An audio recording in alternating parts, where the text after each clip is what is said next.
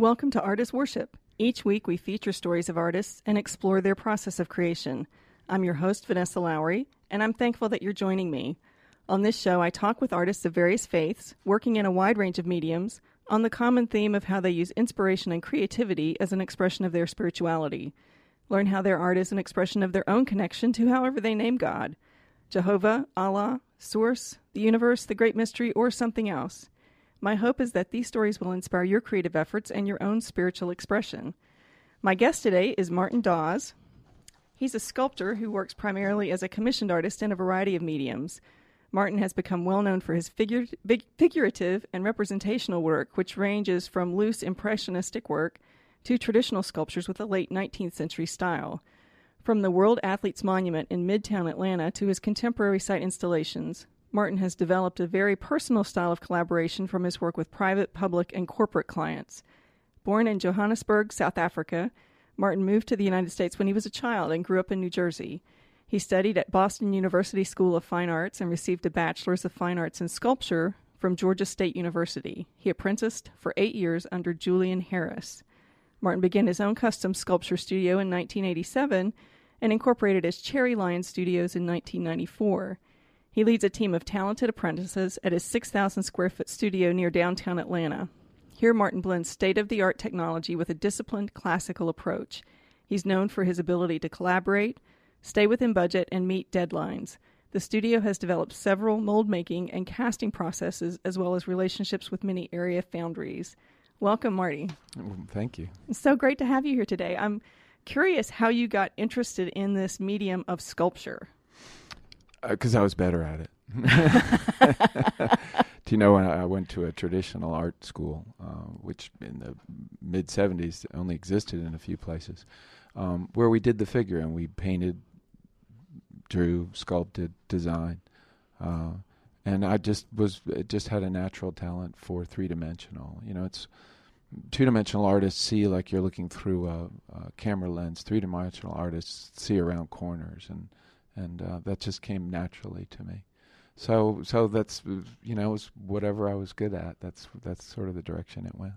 Well, and I know that your bio said that you all work in a variety of different mediums at your studio. Mm-hmm. Do you have a favorite medium that you like to work in? Oh, clay. Really? Yeah.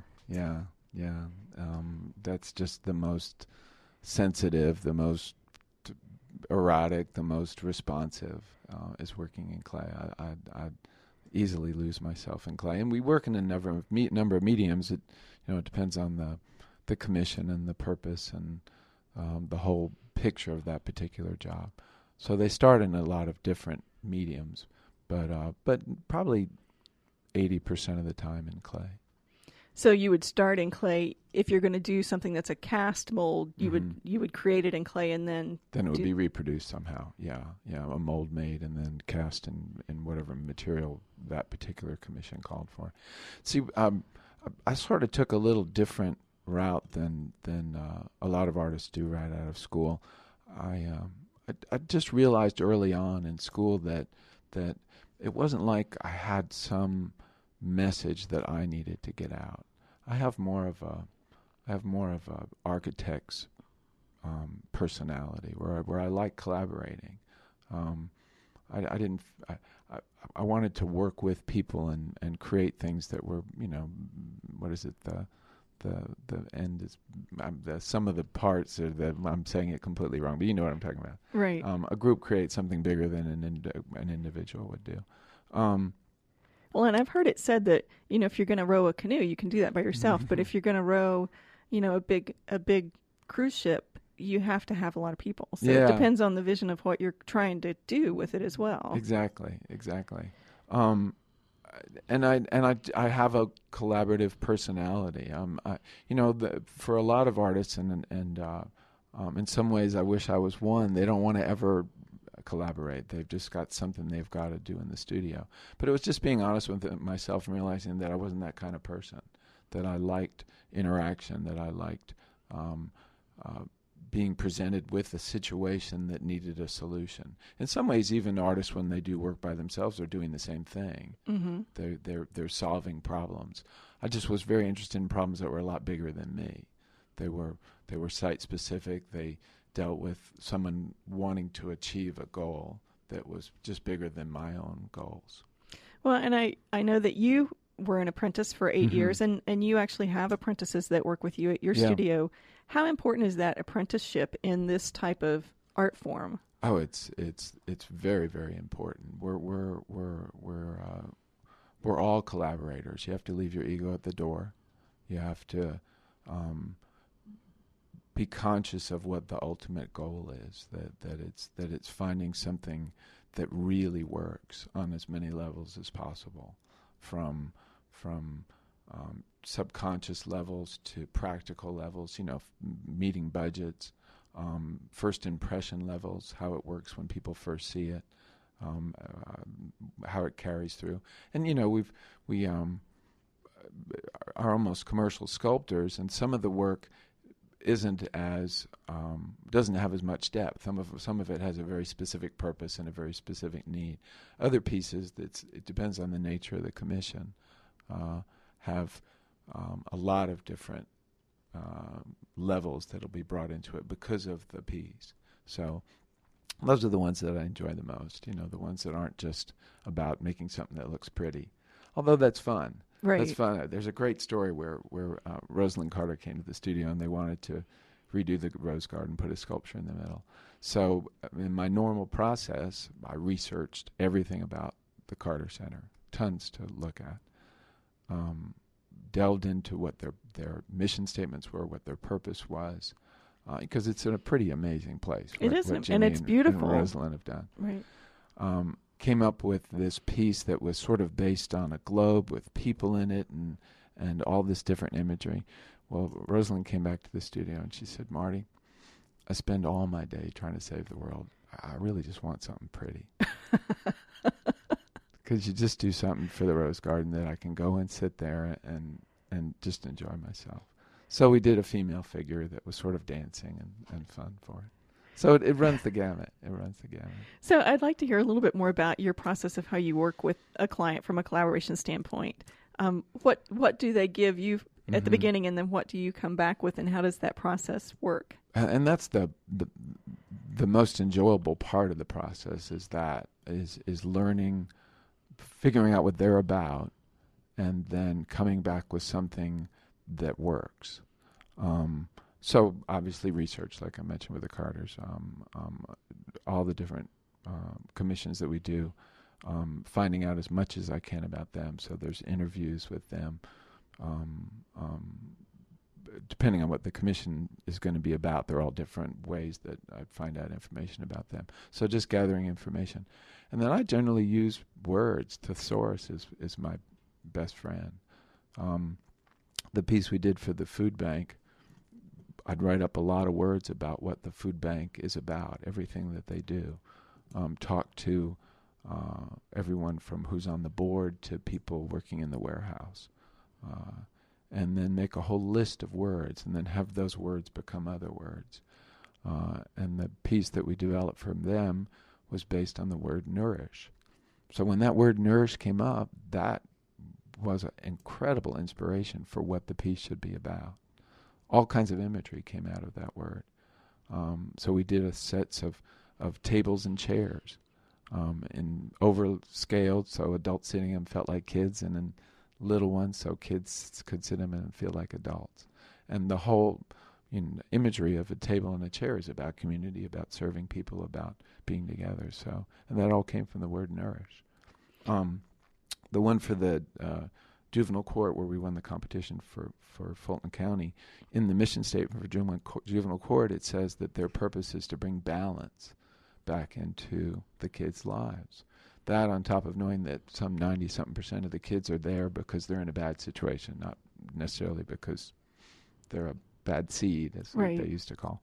And balance is a three-dimensional word. So the whole piece developed out of the word balance. When you walk in the court, there's 60 or 70 cast pieces below horizon line in disarray. On the right side of the wall, they come together in a 18-foot children dancing, the same pieces cast again. So it's very literal. It's about the court, as simple as getting the power turned on so the alarm goes off so the kids get to school. It's very literal what the court does for the kids.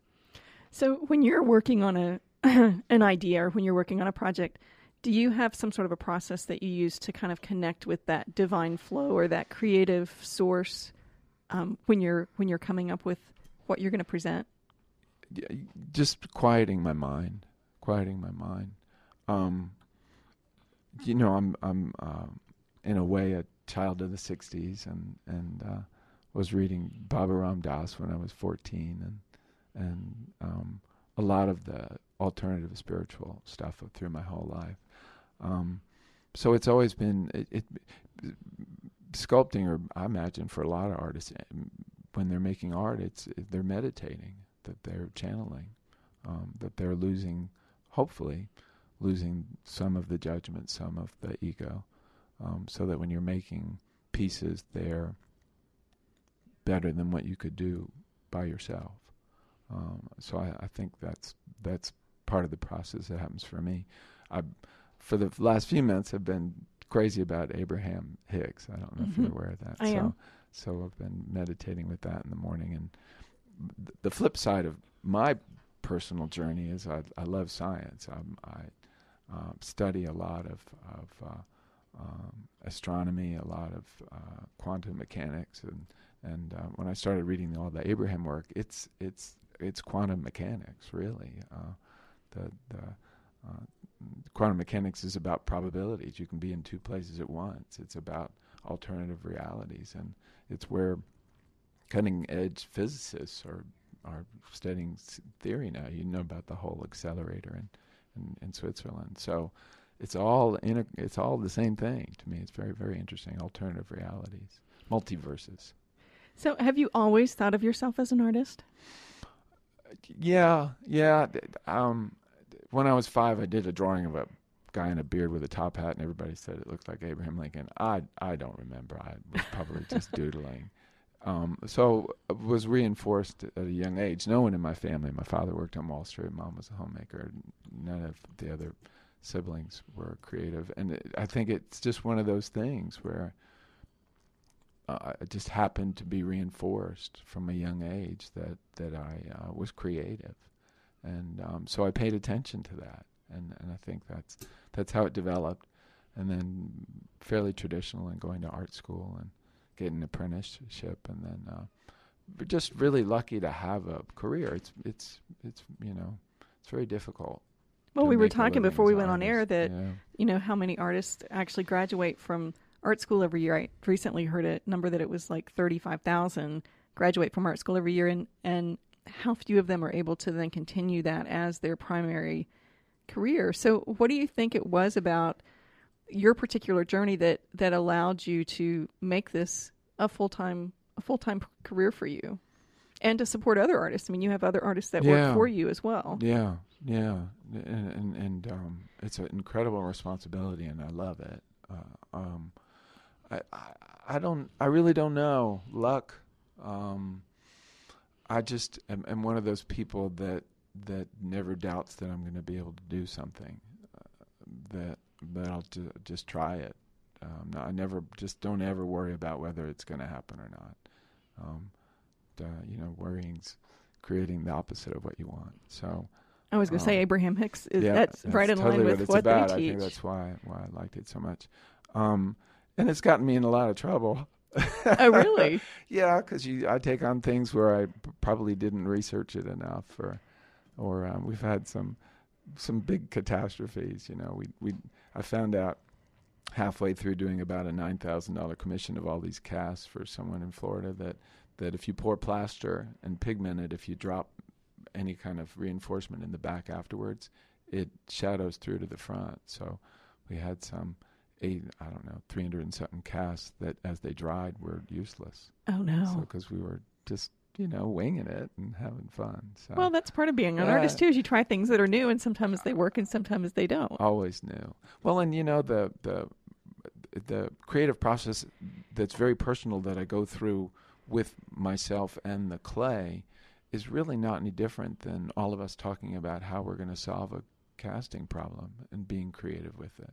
We're those kind of people who walk into store and figure out how to use something for something that's not supposed to be used for, which is a creative process in a way. So it's well, innovation is a big word now, and so it's the innovation process of taking something and using it in a different way, or presenting it in a different way. Yeah, problem solving is a creative process. Yeah. So how does your spirituality find expression in your art? Well, I suppose because I'm basically a figurative artist, even though we do a lot of non-figurative work. And there's a quote, and I'm paraphrasing, by Rodin that says that the figure is the envelope for the soul, and that's a lot of what my personal work that I do. I don't even call all my work is personal. Somebody says your work. Well, the commission work's my work too, but the work I do just solo by myself, not collaborative, tends to be figurative, tends to be very searching, tends to be that we're looking at the soul inside of that envelope. That's generally what the solo work that I do by myself, and that's where it comes out the most. Doing a series right now of people who look like they're looking into a manhole in the ground. Just layers and searching. I think that's where the spiritual part comes out in my work a lot. So do you find that because you have this whole studio to run and you work with your apprentices and you meet with clients and you have to do the budgets and there's a lot of things that you do other than your art. Workers' comp drives me crazy. Crazy. So how much time are you able to actually spend creating your art versus all of the other things that go into being a successful artist? It's difficult. It's difficult. I get there a couple hours before everybody else. And my partner and I have 3-year-old twins, so that is really difficult. Oh wow! So we have a nanny, but so just finding the time for that. The kids are loving the studio. They're gonna be there a lot. We've set up a little nursery in it, but that is really hard. You have to be very disciplined to find that time, because the creative part is challenging, and it's sometimes you want to avoid it, So it's really easy to get caught up in returning emails and doing accounting or figuring out because it's all stuff that has to be done too. It has to be done too. Yeah. So I do the to-do list. I have 20 years of legal pads with my to-do list. I've kept them, and that's what keeps me kind of on track. That I prioritize it and get through it. And I have, being that we have a large enough warehouse, I have some personal space that's mine, that I can go and just work on that stuff. So how many commissions are you all typically working on at a time? Generally anywhere from 8 to 15. Wow. But we do a lot of work for the hospitality, for hotels. That's where a lot of the business is now, and it's really fun. In the last,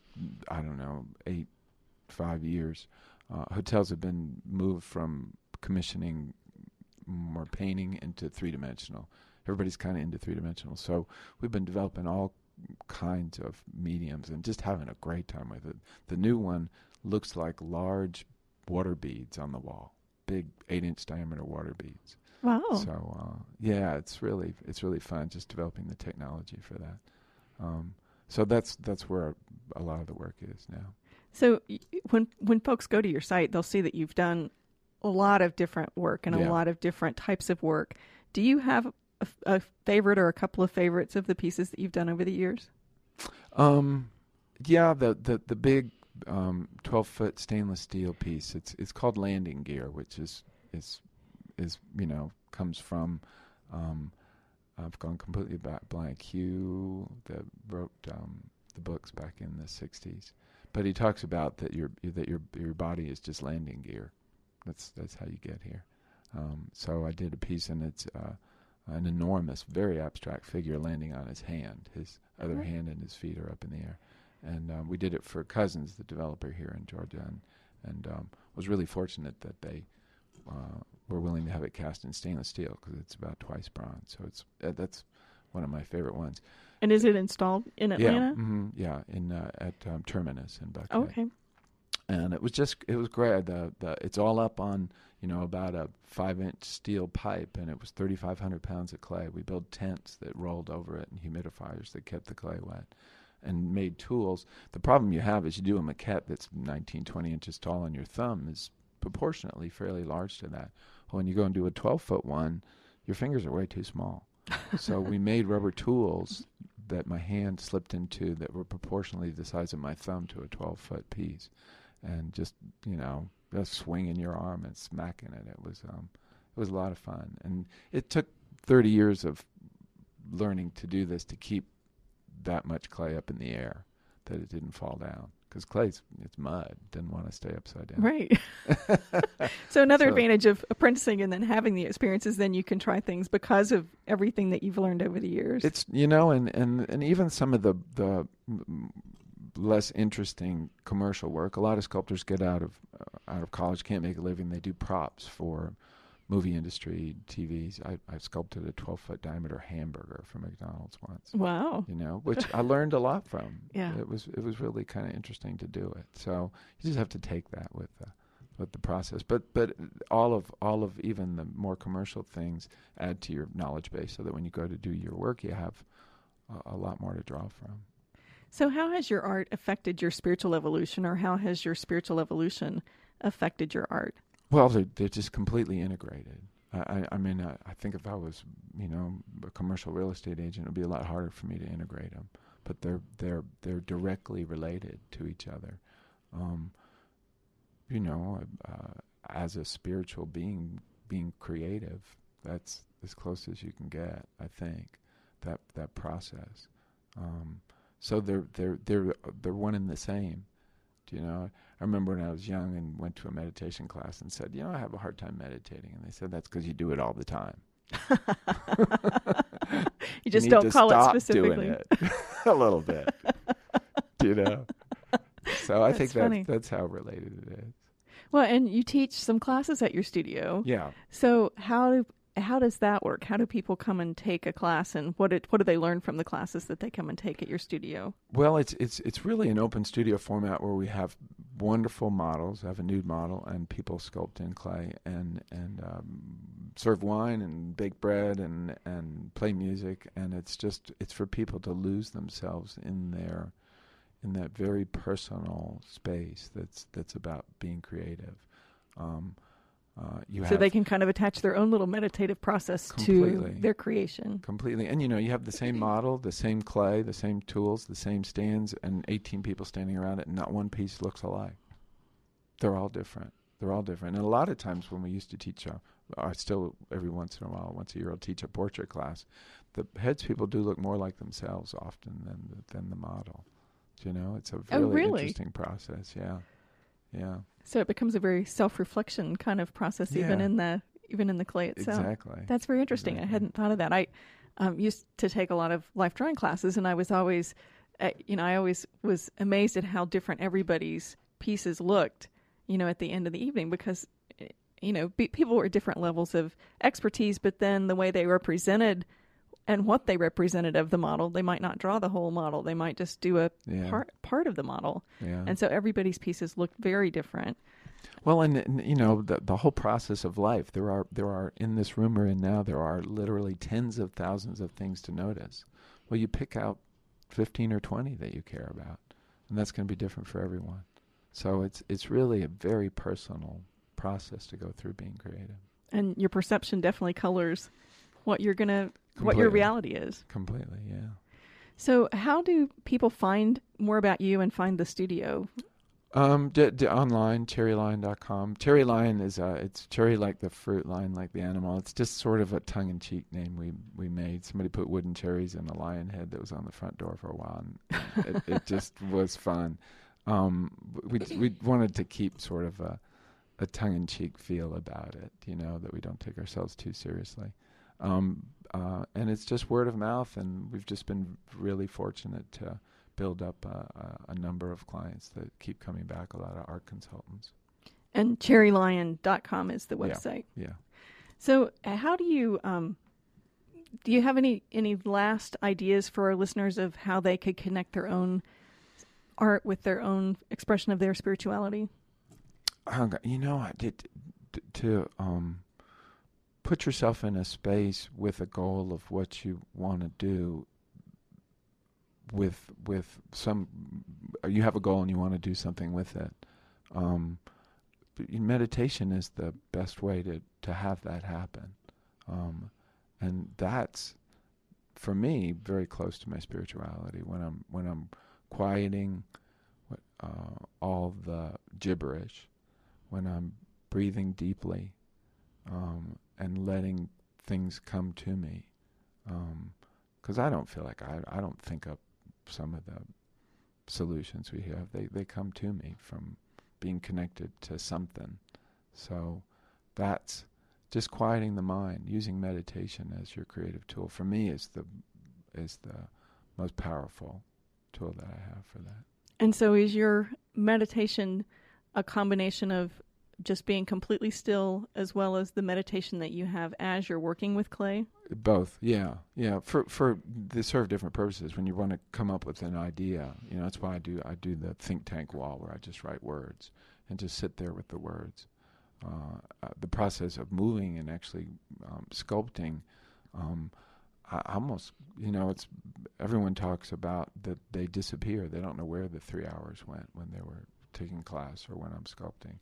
That's when you're connected, when you're not aware of the time, that you're in a different realm. So those both of those situations for me, whether I'm moving or sitting still, but a sense of loss of time and a sense of being very connected. Oh, and you mentioned your 3-year-old twins, and I am 3-year-old is very young. But yeah. Are you trying to get them used to the idea of being still and meditating, or is it too early to try to do that? Yeah. No, actually, I have a boy and a girl, Nicola and Jessie, and Nicola will sit and draw at her little table for 45 minutes. Wow! By herself. She loves to do that. Jesse's actually fairly quiet a lot of times too, but he wants to take things apart. He wants to he figures out how laptops work already. It's kind of crazy. Really? So he knows how to turn them on, and he's starting to figure out the mouse and all that. Well, cable ready. Yeah. They come cable ready now. Yeah, they do. So tell our listeners one more time how they can get in touch with you.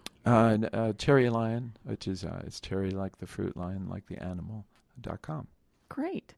And I am so excited that you were here with us today, and I have been so impressed by the work on your site.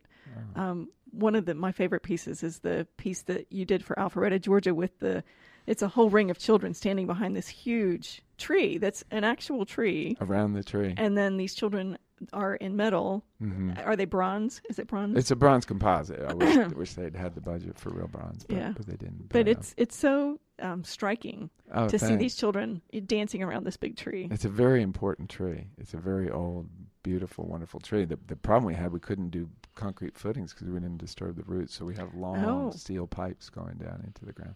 But thanks, yeah, and kids can go up and join it. We left gaps, so you can go up and hold hands with them in that circle. Oh, that's wonderful. Well, thank you so much, and I encourage pleasure. our listeners to go and look at your work on your website and to come take a class if they're here in Atlanta. So thank you for being with us today. Thanks, Vanessa. Thank you to our listeners. I welcome your suggestions or comments on this or any of our shows. You can find links to all of our shows on Empower Radio and on our website, artasworship.net. Please come share your stories of Art as Worship on our Facebook page, which is facebook.com/artasworship, or suggest an artist that we should interview. Listen in next week as we talk with another artist about their creative process and how it connects with their spiritual journey.